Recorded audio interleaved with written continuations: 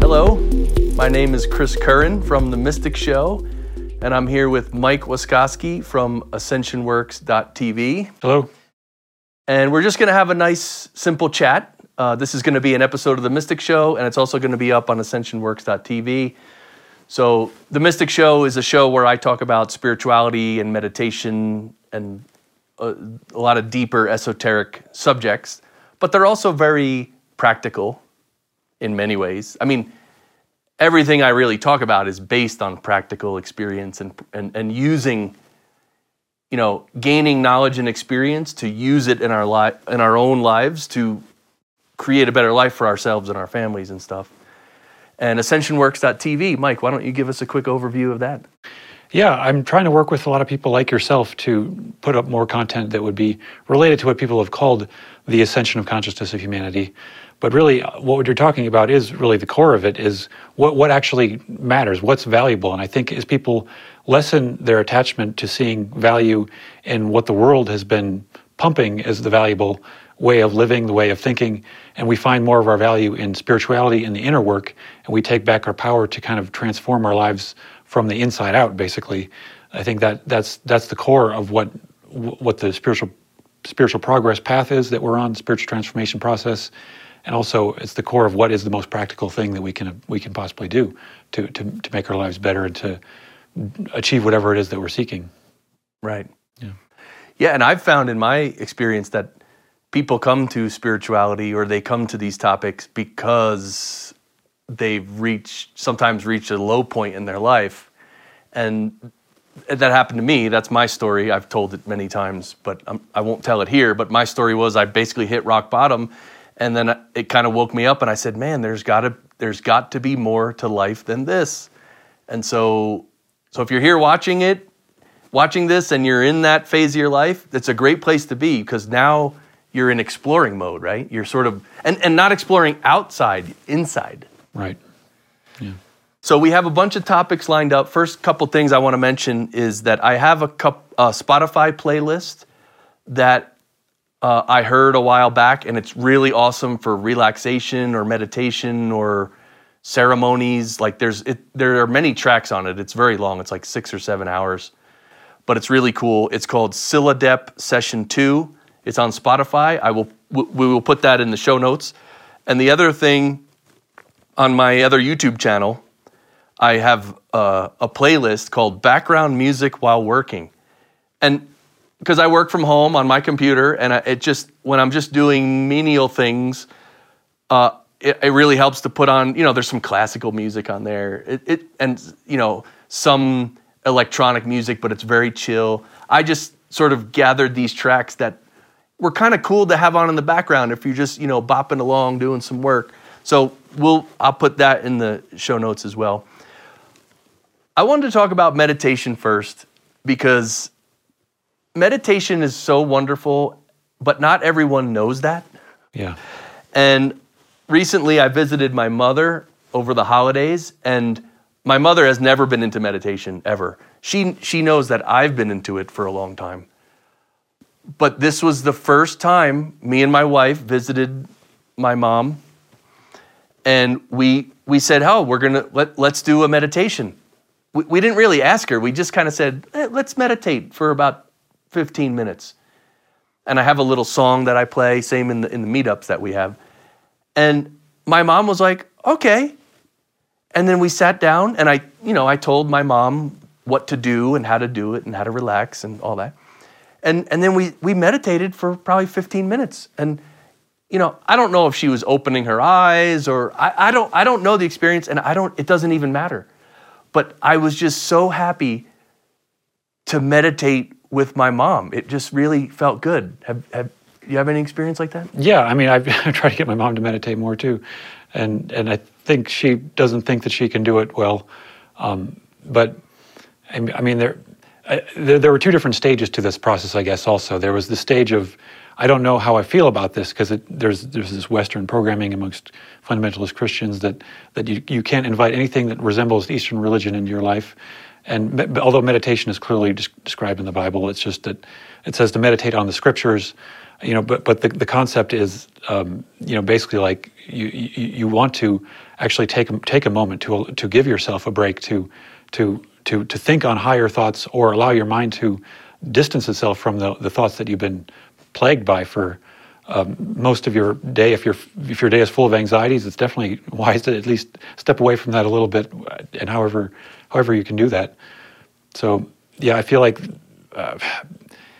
it's something I probably should work on more with my family in general, because it seems like the problems that we think we have to resolve through discussion probably can be resolved faster just through stopping discussion and just letting ourselves just be and just allow the peace of the present moment to come into our experience more. Definitely, and I agree with that. But this is what I've experienced with my family. They, like, even my mom and every other member of my family, they've never been open to spirituality. They've never been open to meditation. Mm-hmm. I mean, they're happy that I'm doing it. They don't have a problem with me doing it, but they're not ready to do it.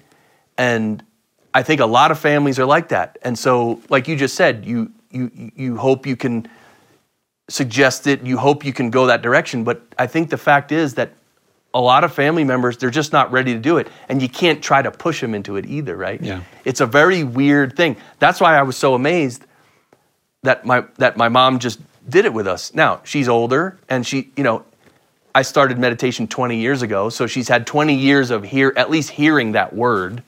Mm-hmm. So I think by now she's just more open to it, and she was just happy to be with her son and daughter-in-law. So, yeah.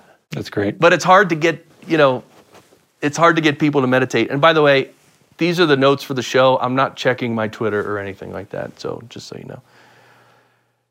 know. Because in 2003 when I started meditation, and I first told my mom about meditation, maybe not the first time, maybe like within the first month or two of me talking about meditation, she literally asked me, "So wait, are you a Hindu now?" Mm-hmm. She literally asked me that, and I was like, oh. But again, it's mom, it's fine. But that just shows you the mindset, yeah, right? And meditation is really like calming. This is one way to view meditation: calming the channel, which enables reception from the ultimate or above. It's like, because I'm sure you've experienced it a lot. When you meditate, yes, you might have all kinds of thoughts and stuff. But at times, and maybe not every day, but at times you really have new thoughts, like even for your business, like, I should look into that product, or I should maybe develop this service. Like you actually, there are creative ideas that come up. Have you experienced that? Right, yeah, people call that downloads very often. Mm-hmm. But I think you could also interpret it as your higher guides giving you assistance, or your higher self, or the Holy Spirit, however you look at it.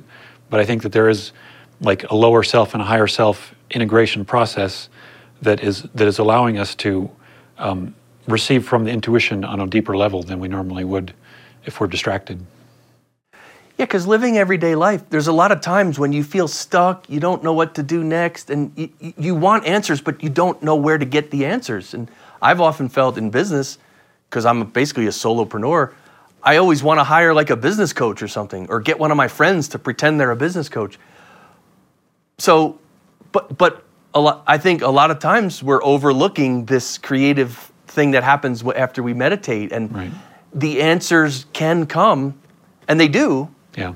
Even people who don't meditate, they'll be driving down the road, they'll get an idea. I should start a business doing this, right? Yeah, yeah, and it's also something people associate with prayer. That you're praying for guidance, but you have to give the time not just to send the prayer, but to receive the response to the prayer. So a lot of times if I feel like I'm stuck in something and I don't understand what I should be doing, or it's overwhelming, I have too many choices to make, if I just give myself that time to just sit in peace and silence, and just let those challenging energies be what they are, and gradually just feel them, and then it feels like it's like puzzle pieces just untwisting and then falling back in place as I allow myself to just kind of hear the right answer. What is the most perfect answer? Because I think what the intention that we have for our business, the intention that we have for doing any kind of projects, that core motivation is what we're wanting to get back in touch with too.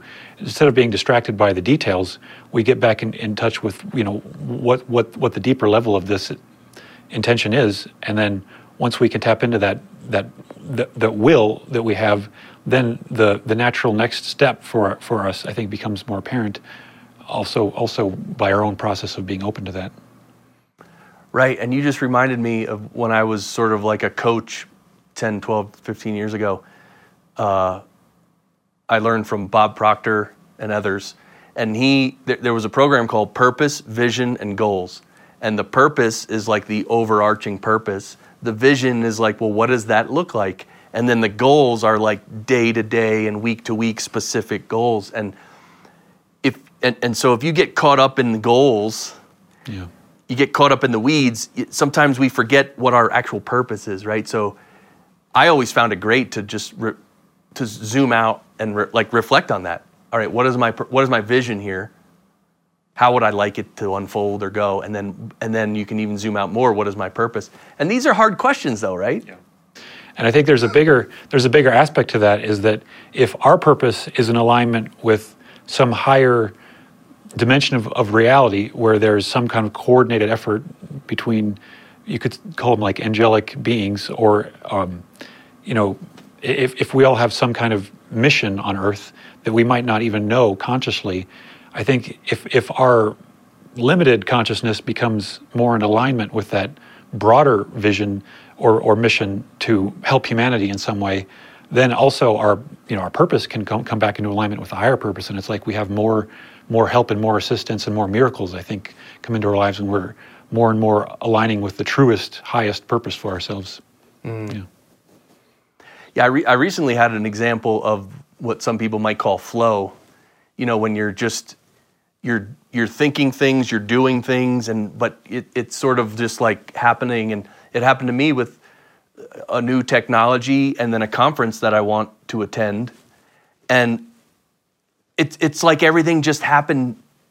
I couldn't have written a better script, where I find these videos, I watch the videos, and then I learn this, and then I find out about this event that's happening, and then I go, and there's, then I register for the event, and I book my flight, and everything, it just all happened. I mean, literally, this happened within a matter of hours. Yeah. There's a great quote in the Raw Contact that says to pay attention to the seemingly strange and random occurrences that seem to unfold in your life, that just seem to occur randomly by coincidence, but actually everything is happening for a purpose, and that we're given everything that we need, it says in the passage. Every entity will receive the opportunity that each entity needs, is the quote. So it seems like the universe is unfolding on some kind of magical dimension that we can't even always see with the random coincidences, but it's never really random. And the funny thing, when I was about to book the flight and book the hotel, like my what would you call it? My lower mind, my conscious mind, whatever, it started to doubt. It was like, really, man, you just found out about this 40 minutes ago and you're booking your flight already? But I don't know, maybe it's because I'm a little older and this has happened a few times, like, and also I'm a little more courageous than most people, I think. I mean, who knows, but I was just like, no, I'm doing it. And it felt good. Yeah. I had that experience when I found out about Stephen Greer's trainings that he was doing in the deserts of near Palm Springs, California. As soon as I found out that this event was happening, I realized the registration was about to close. So I sent in, and I got like right in before the deadline. And that ended up just, being extremely one of the most important things in my life, to attend Stephen Greer's week-long training program that led me to recognize that there's a lot more going on. This is, I don't know if we're going in too much of the deep end here, but Stephen Greer leads, and now he's becoming more mainstream too. He's got documentaries on Netflix and Amazon Prime. And there's a movie called Close Encounters of the Fifth Kind. You can see me in there with my group, my meditation group. And that's it's an interesting excuse to get people together to meditate, to say, we're going to watch the sky and see if anything shows up after our meditation, and very often it does. Yeah. Like flashes of lights in the sky, and seemingly signaling us when we're in a loving state as a group, and we're watching the sky. Very often the loving exchanges seemed correlated to the flashes and the bright lights in the sky that seem to not be explainable in any other way than some other higher intelligence. Yeah, and I've been on some of those experiences with you, and it's really very, very, I want to say very interesting, but I also want to say it's like opening your consciousness, like, to me, it's all about the consciousness. That's why if you're listening to this and you're thinking, oh, there's lights in the sky, whatever, these people are weird. It's like, always remember, we as human beings right now, we know literally zero about consciousness. Literally, maybe 0.0001%. So if you think, so we don't understand so much around us. Science pretends to know everything, and science knows almost nothing. So when we do events like that, what we're doing is we're sort of admitting the fact, and we're accepting the fact that we don't really know what's going on here. And one of the smartest and most fun people to listen to, I find, is Eric Weinstein. And he was just on Joe Rogan. I don't know if you saw that. And he was talking about, he actually did this too. He went out in the desert to try to make contact. I'm pretty sure that's what he mentioned in this podcast with Joe Rogan. And he's trying to approach everything from like a theoretical physics perspective, because if the fact that we're being visited because of the fact that Einstein's equations aren't valid, the fact that we can go faster than the speed of light, or if there's some larger aspect to these theoretical equations that allows us to play with the nature of reality with technology, and if there are beings doing this, then it seems like we're probably being very heavily watched and monitored, and it's almost like they're deliberately trying to remain hidden, if they are as hidden as they are.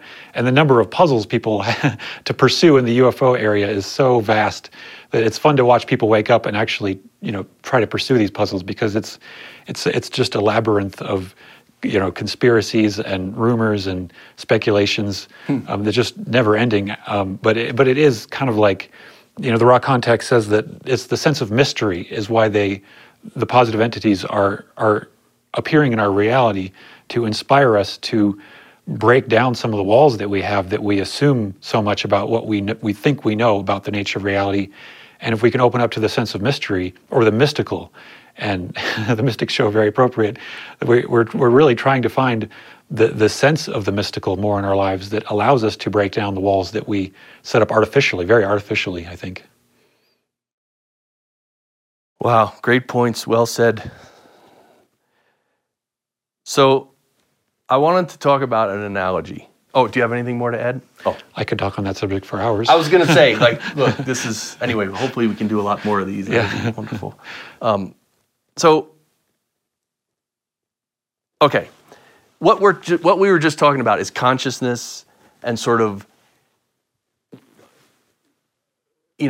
admitting the fact that we don't really know a lot of what's going on, but we're sort of intrigued by the mystical, and if you're open to learning, a lot of learning will happen, right? And so one of the things about human beings is, when we're children, our parents have to teach us a lot of very practical things, how to hold the fork, how to pull up your pants, and all practical things.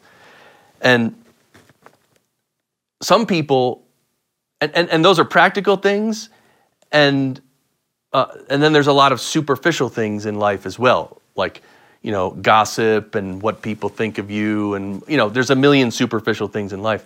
But I think a lot of people, and this is all about growth and evolution of the individual, but a lot of people find it hard to sort of transcend that superficial level, because their mind is always going and like, oh, how could I believe that there are potentially alien beings around? That's ridiculous, and everyone's going to think I'm crazy, and that's their intellect, their small mind, keeping them down, right? Or keeping them in the box that they're in, whatever. So, and there are more profound aspects of life that a lot of spiritual people have figured out in their teaching, and a lot of people do experience things like that. And so you have the superficial aspects of life, and then you have the deeper mystical aspects of life. Not everyone gets into the deeper mystical stuff. And so that situation reminded me of another situation. There's a band named Tool, which they're basically my favorite band, Tool. And they're very, they play in odd time signatures. It's not your basic music that you can follow easily. Sometimes they'll be playing and you can't catch the beat. It's such a weird off beat. You can't catch it. And so the first time you hear it, you're like, what is this? I don't know what this is. And you might not like it because you don't understand it. But here's what happens with Tool. If you keep listening and listen to that song again, and tomorrow listen again, eventually you catch the rhythm, and it's such an odd but beautiful rhythm. All of a sudden, your mind opens up and you're like, oh my God, this is amazing. And so I think that's analogous to what happens in our lives. We can be in the superficial plane for a while, but one day you open up to this mystery, and it's like, that's it. You can't go back, right? The paradigm's changed. Yeah. Alexander Scriabin was like that too. I think he actually had a chord named after some of his music called the Mystic Chord. and it's the most bizarre. Some of his music sounds very bizarre, especially for his time. It was very bizarre, but it does feel like a mystical experience. And there's some funny stories about him. He thought that he was going to live to see the end of the world and have some multi-day musical performance in Tibet or something like that. He had this grand vision, and he died young, but it's like the music sort of brought him to this level where he felt like he was living in a different reality, basically.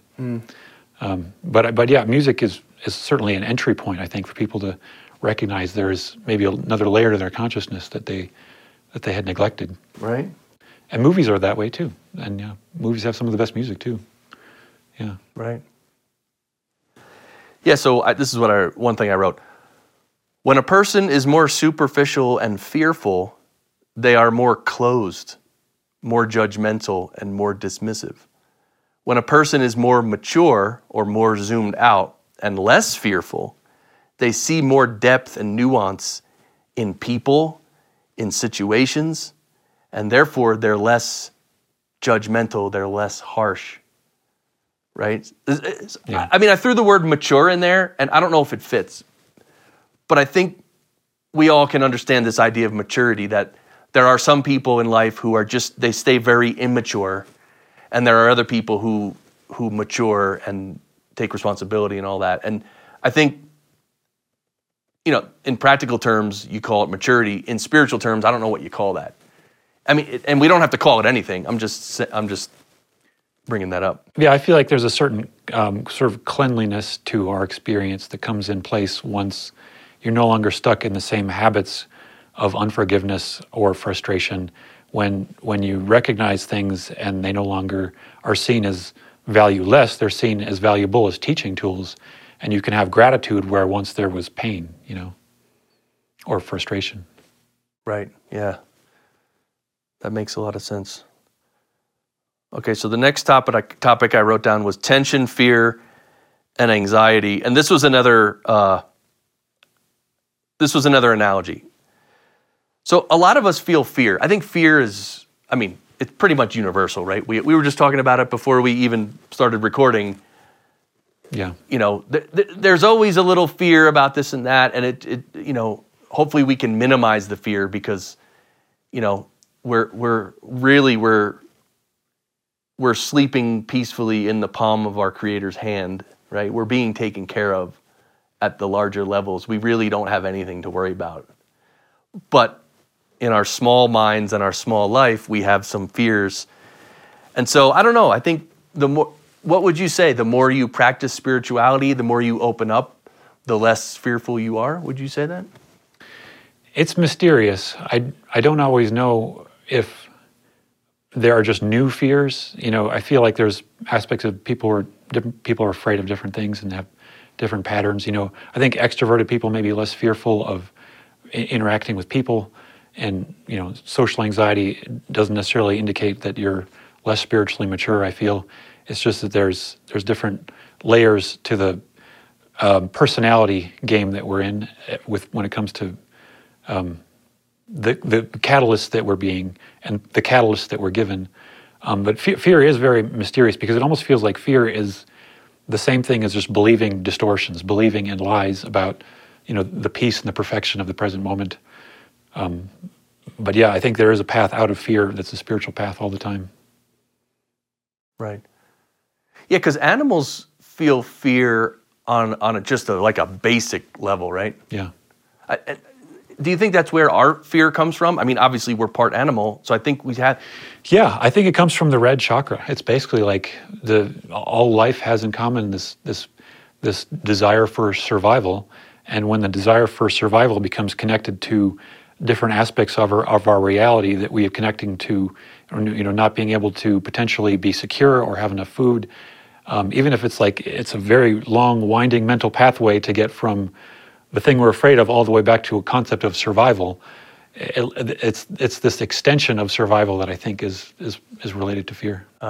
And ego, of course, is what that is. Yeah, ego seems like an extension of the protection of the self, the body. Yeah. So I've had an analogy that may apply here. This is one of my favorite analogies of all time, and maybe you can tell me what you think. And it goes along with anxiety and fear. So I follow chess. Sometimes I play chess, but I follow like the professional chess players and the professional chess tournaments, and I just love watching chess and analyzing chess and all this. It's unbelievable. And I think, by the way, if you can teach kids chess, that's one of the best things you can teach a kid ever, because there's so much to it that is real. Preparing, managing your risk, understanding what the opponent might want to do, and not just thinking about what you want to do. Like, there's so many amazing things you can learn from studying chess and just having fun with it. But one thing I've recognized, and this is recognized by everyone, is that when I play chess, I'm not that good. So when I move some pieces, and then there comes a time when there's a lot of tension on the board, like a lot of captures can happen, and because I'm not that good at chess, like I could feel myself getting anxious, and there's all this tension, and what do I want to do? I want to relieve the tension, and this is what amateur chess players do. Like, if I can take your piece, I'm just going to take it. And I'll take your piece. Like, I just want to relieve all the tension. You know what professional chess players do? When they're in those positions, they don't mind the tension. They can withstand the tension. In fact, sometimes they add to the tension. And look, it's obviously because they have way more experience, way better skills in thinking and strategy and tactics. Obviously. But this is my point, is that the grandmasters, they don't get fearful and anxious. I mean, they do a little, because it's just human, but they have it under control. And to me, that's like an analogy for life. Like, if you're a spiritual master who you've been enlightened and you've lived life, you've experienced all kinds of stuff, like, at that point, a little bit of tension, it doesn't matter. And so, what do you think about that analogy? Yeah, I mean, that's great. I mean, in some sense, I feel like that's what God is doing with all the tensions on earth. It's an exploration of how silly can we make this game where everyone is at each other's throats, and it's really just another side of God experiencing itself. Another dimension to the perfection of a choice, a free will choice that we're always making to create the reality that we have. But it's funny how some personality types are more prone to want to stir things up and throw eggs and get on camera for shaking up some situation. I have a friend who he enjoyed protesting a little too much and enjoyed getting on camera. but I mean, if it can, the idea is that if it can create attention around a problem that needs more attention, then the tension is justified to highlight the issue. If we don't highlight what the situation is, and we just try to sweep it under the rug, then the mild tension can never get resolved until the tension is made to a level where we actually want to deal with it in some way and actually face it and tackle it properly. Right. I also just thought of this idea of someone, let's say someone's going on an interview, and you might feel nervous going into an interview, but if you've been on a lot of interviews, you don't get as nervous. And if you're not desperate, that also helps. So I think in life, and again, I'm talking about myself too. I think some of us, look, we need money to live. We need clothing and food. That's obvious and clear. And some of us are fearful that we're not going to have those things. And that's a valid, in a way, it's a valid fear, if you want to call it that. But I just think that, I don't know, this concept of rising above fear or something, like going into the interview and just not being nervous because, okay, I might get it or I might not get it. And if I don't get it, it's not the end of the world. Like, I'm going to go on other interviews. Yeah, you have to face the fear completely. And imagining the worst case scenario actually can be the path to getting through your fear. If you're afraid to imagine the worst case scenario, which could be a meteor coming and striking everyone dead at the instant you go to the thing that was making you afraid. Right. I don't know, whatever the worst case scenario is, if you can at least go there in your mind and imagine how it doesn't matter, and even if you die, it doesn't matter, whatever it is, then if you can get to that point, then you can kind of let all the other fear go. Right. Yeah, some fear is definitely natural. Yeah. And one note I had about fear and anxiety, it's not about intelligence, it's about paradigm. So in the analogy of the chess players, you might think that they can handle the tension and fear better because they're more intelligent. It's not intelligence, it's paradigm. They already know, they have in their mind this idea that they're a world-class chess player and they can handle anything. That's their paradigm. For me playing chess, I know I'm not a good chess player, and I know I'm going to make mistakes, and I just lose. And sometimes I don't even know why I lost. So it's not about intelligence; it's about paradigm. And paradigm is just the way you see the world. It's like, if you see yourself as a physical being, and that's it, then you have a very small paradigm. But if you see yourself as a spiritual being on this grand mystical journey, then, a couple bad things can happen in your life. Does it really matter that much? It might hurt, but it's not the end of you. It's not the end of your mystical experience, right? Yeah. I remember playing chess as a kid and feeling like it was my job to win. And if I didn't win, I was a failure and I'm doing something wrong by losing. But that's what makes all competition, all competitive games people play as children very useful, is because you're forced to recognize that this isn't about you. It's about a group of people having an experience together that is not necessarily rooted in the thing that we're told to do, which is to win, but it's a contradiction in that sense. And so I've played games where I just want to tie the other person, and to tie and games like tennis are fun like that, where you can just go on and on and on when the other person hasn't not ahead by 2 points. You can just keep on playing on and on and on.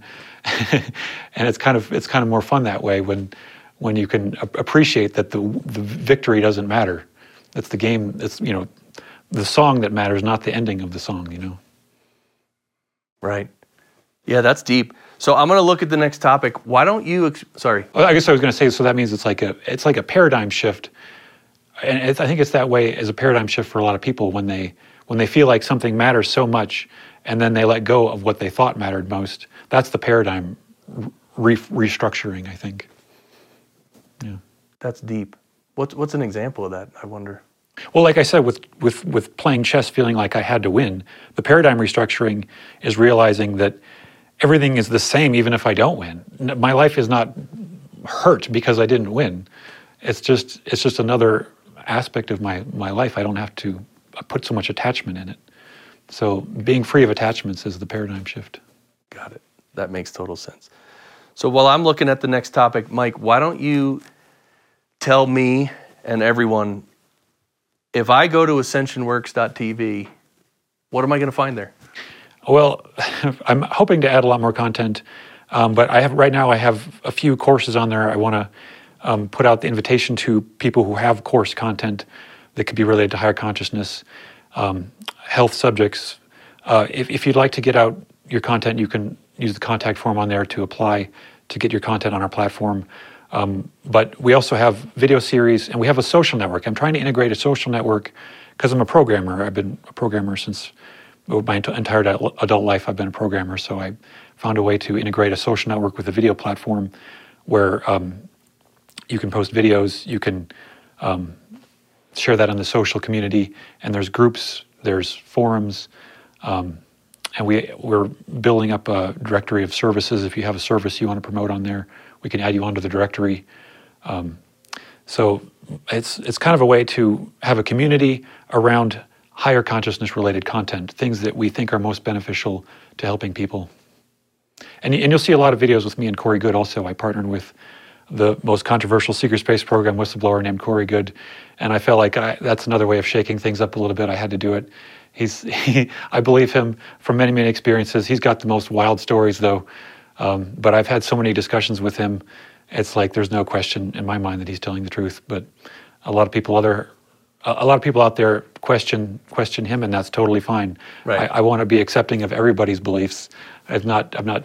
But at the same time, I feel like his perspective has been very helpful for me in clarifying some of the bigger picture of what's been going on. He talks about things like wars in the heavens, you could say. I feel like the Earth is essentially like a proxy war situation, but that's what this transformation that we're going through is all about, is that we have to have this duality intensified on Earth until humanity sort of collectively wakes up to the fact that we have to choose to work in harmony and unison. Beautiful. Yeah, so go to ascensionworks.tv, sign up. You can just get a free account and look around. And by the way, with Corey and the fact that you believe him and other people might not believe him, that's kind of like the chess game, winning or losing. Does it really matter? Yeah. Right? Because we're all on our own journey. That's my question. Does it really matter? That's why it may sound silly, but I don't really care if it's the truth or not. Mm-hmm. I mean, in a way I do, but you understand. In a way I don't, because yeah. And it's funny that he started out on his journey telling everyone that he was told very specifically by these higher density consciousness extraterrestrial beings, it does not matter if people believe you. It matters that these ideas get into the consciousness of humanity so that people can decide for themselves and people can work through their own junk. I mean, it's really about the inner work. It's not about what's going on in space.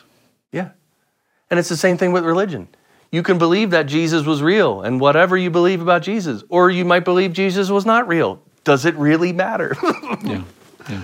Okay, so we have 3 more topics, but we're just going to do one more because we're going to have to do this again because these other 2 topics were big. In fact, I can tease them right now. Which character traits weaken you and which character traits empower you? That's a big discussion. We're going to go over that. And also, having real faith. And by the way, real faith is not religious faith. It's different. And there's acceptance in there too. So that's a deep topic. But let's talk about one more topic, and that is anger.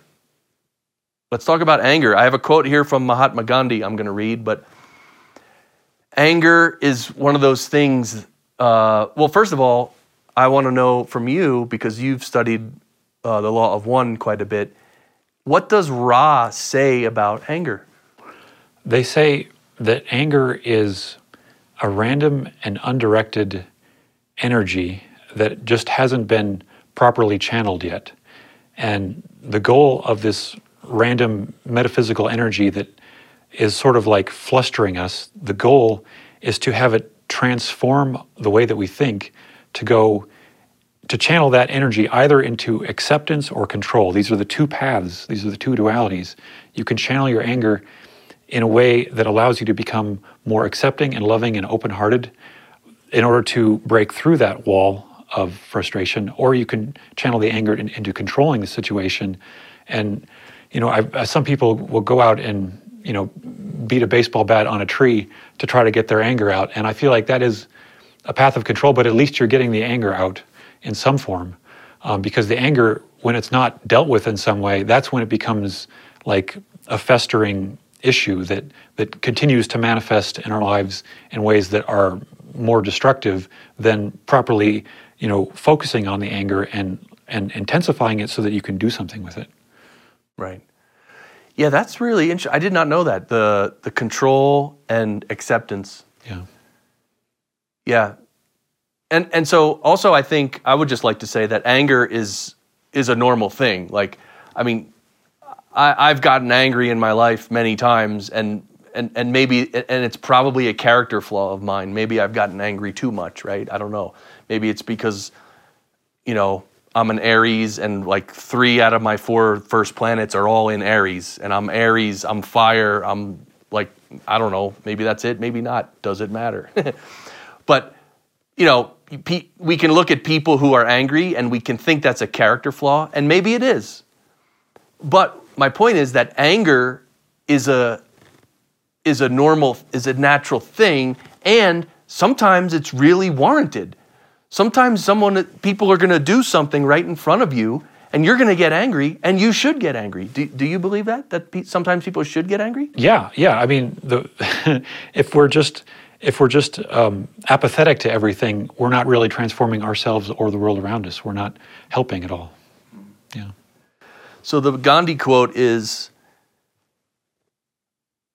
"I have learned through bitter experience the one supreme lesson to conserve my anger.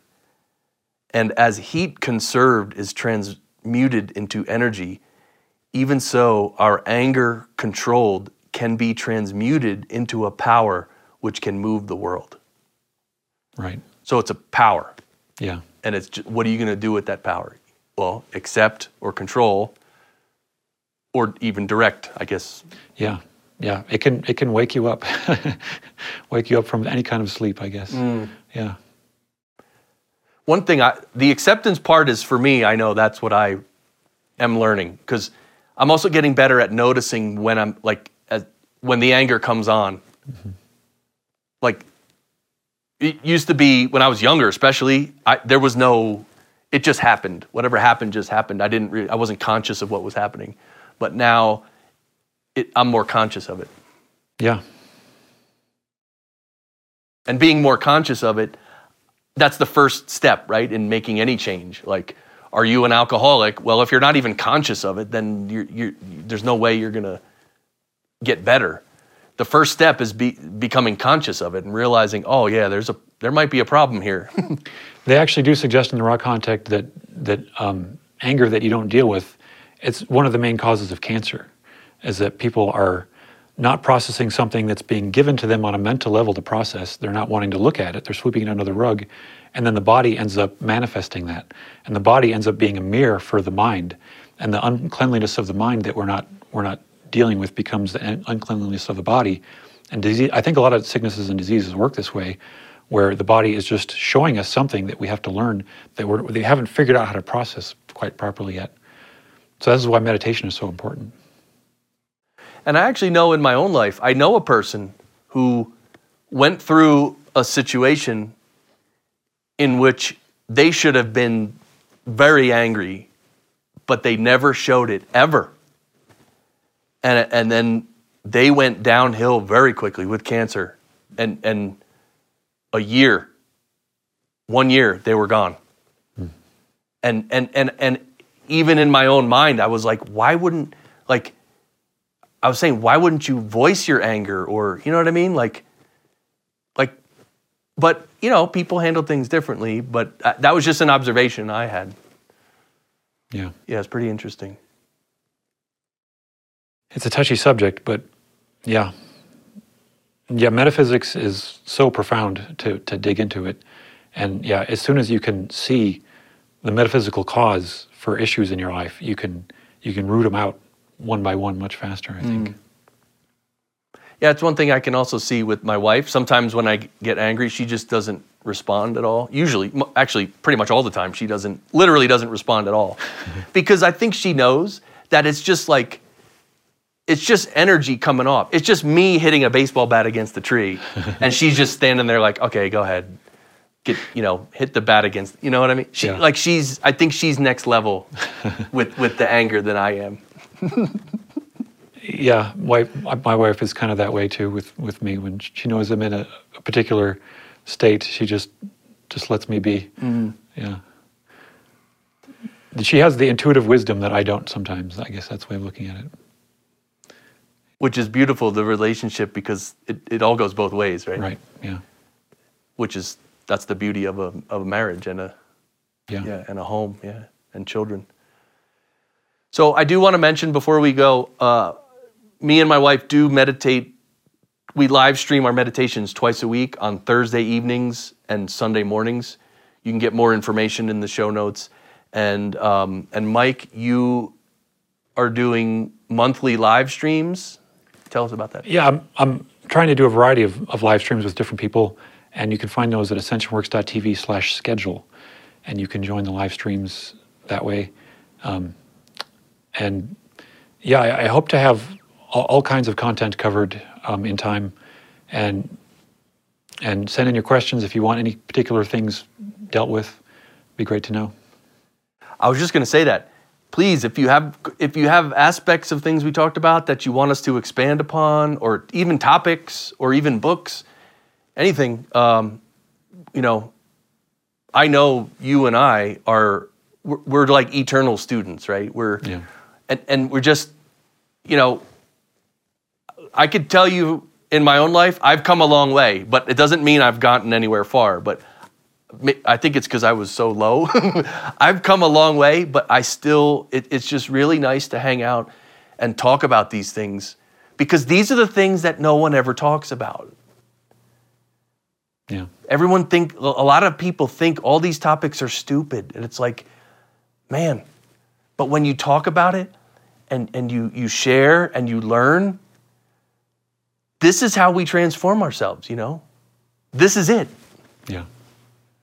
Very powerful. So, all right, ascensionworks.tv, and I think my Mystic Show website is still up, but I have to redo the website, I think. But anyway, the Mystic Show, you could subscribe. I don't put out that many episodes these days, but I probably will do more. And by the way, I have the back catalog of the Mystic Show is great. You can go back to episode 1. I cover it's pretty cool. If you're into all this stuff, you might want to check it out. It's pretty cool. Yep. And you've been my guest before too. Yep. A couple times.